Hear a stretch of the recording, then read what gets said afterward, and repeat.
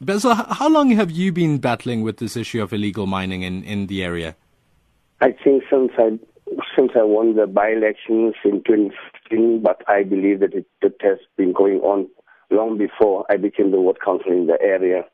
And I've been receiving calls from factories complaining that the guys are coming right under the factories and causing problems in the factories.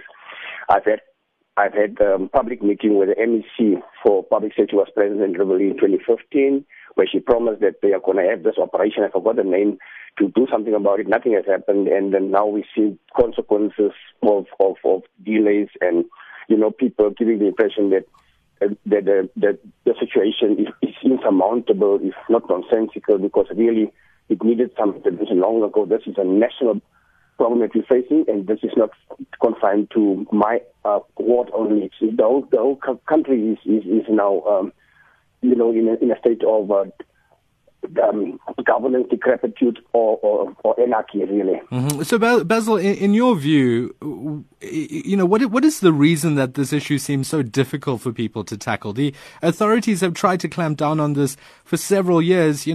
Coming into this with fresh eyes, Basil, what do you see as the solution? Well, before I get to the solution, I would say that we're straddling here between two realities. One is economics, poverty, unemployment, which doesn't follow any regulatory blueprints, but by sheer desperation. Another reality is we have a government that has to give effect to laws made by elected office bearers, MPs in Parliament. We have to govern. We have to stick to rules that we make, and this is where we find ourselves. We're getting ourselves arrested because the government hasn't been doing what they were supposed to do. And now this thing has festered, and now this whole thing is cantankerous. It is cancerous now. This is where we are, and that's the reality. And for me to come with an unqualified opinion, giving you what I think the government should come to the party and really start governing and stop getting out, because people are even pointing fingers at some of them and say, hey, some of you guys seem to be involved in this, because why is this thing dragging on? Who's dragging it? Who is benefiting? Who are these guys selling these things to? So all these things, we need a serious commission inquiry, we need a serious investigation in this. But while that should take place, we really need government to govern. Is it not a situation at this point, Basil, where you can see a clear way forward, where you can see the solution staring you in the face, but yet no one's actually dealt with it?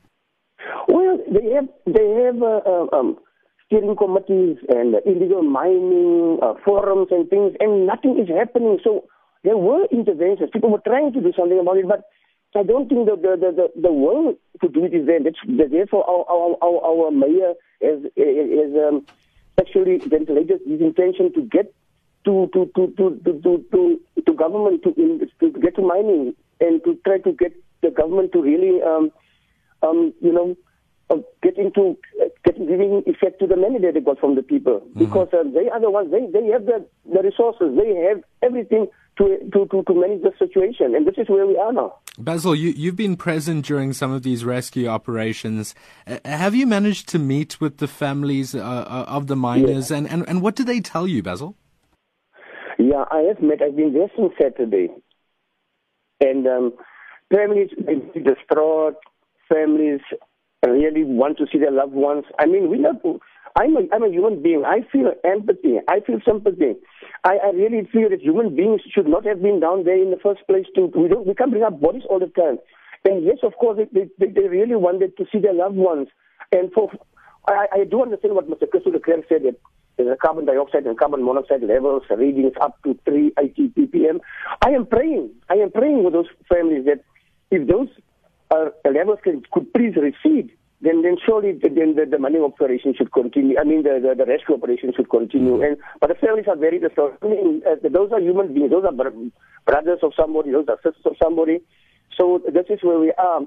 That's why I said two realities. One is law and order must prevail. The other one is, unfortunately, economics doesn't follow ideological or regulatory blueprints. This is where we are. That is the reality. And I really feel with the family. We human beings.